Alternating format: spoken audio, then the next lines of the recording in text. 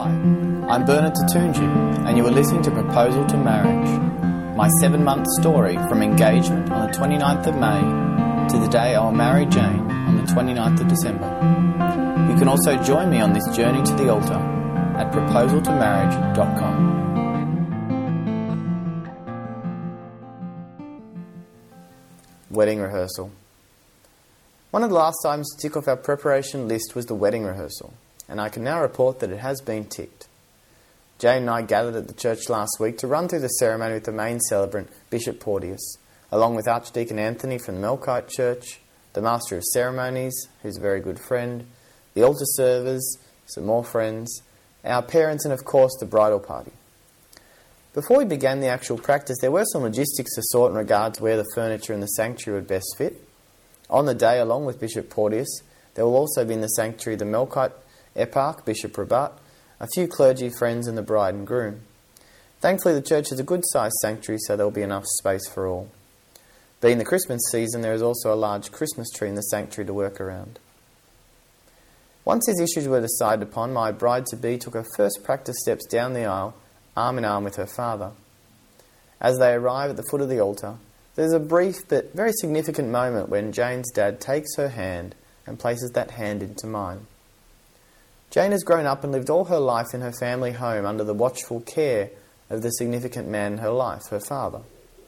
On the day of our wedding, Jane will leave that home for the last time, escorted by her father, who will lead her up the aisle, and before the altar of God he will entrust Jane to my care. Now, some might consider this notion either very old-fashioned or very sweet, but I do not think either is completely correct. All fathers take their fatherhood from the Heavenly Father. Men are therefore called to watch over their wives and children with a love and solicitude that echoes, as much as possible, the love of God.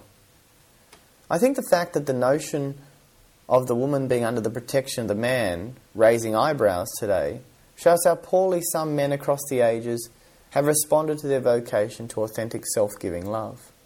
I'm certainly not thinking I am greater than any of the married men that have gone ahead of me. Knowing my own weaknesses, though, I realise the need to put myself continually under the mantle of Christ, and it is only from under that mantle that I can take Jane's hand from her father and make a promise to both him and her to love, honour and protect. As previously mentioned, Jane and I have also been able to include elements from the Byzantine rite of marriage. When we got to these parts in the practice, Archdeacon Anthony took over to run us through the ritual that Bishop Rabat will lead. The pinnacle of the wedding ritual in the Eastern Church is the crowning of the couple. Indeed, the entire wedding ceremony is referred to as the mystery of holy crowning. The crowns are signs of the glory and honour with which God crowns the man and woman during the sacrament. The groom and bride are crowned as the king and queen of their own kingdom, their family, which they are entrusted to rule with wisdom, justice and integrity.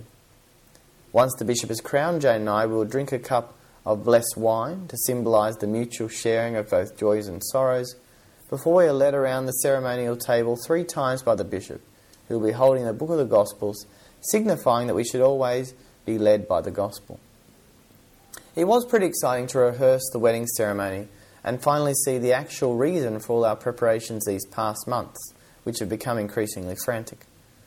Most especially, it was an honour to have all these people come together to help make our nuptial mass truly beautiful. Between the bishop and the archdeacon and the MC and the servers, I know our ceremony is in good hands, and that it will fit the nature of the occasion when Jane and I will vow to love one another after the model of Christ for the rest of our lives. And that is about it. Next week's column will be a report on our wedding day. Keep Jane and I in your prayers.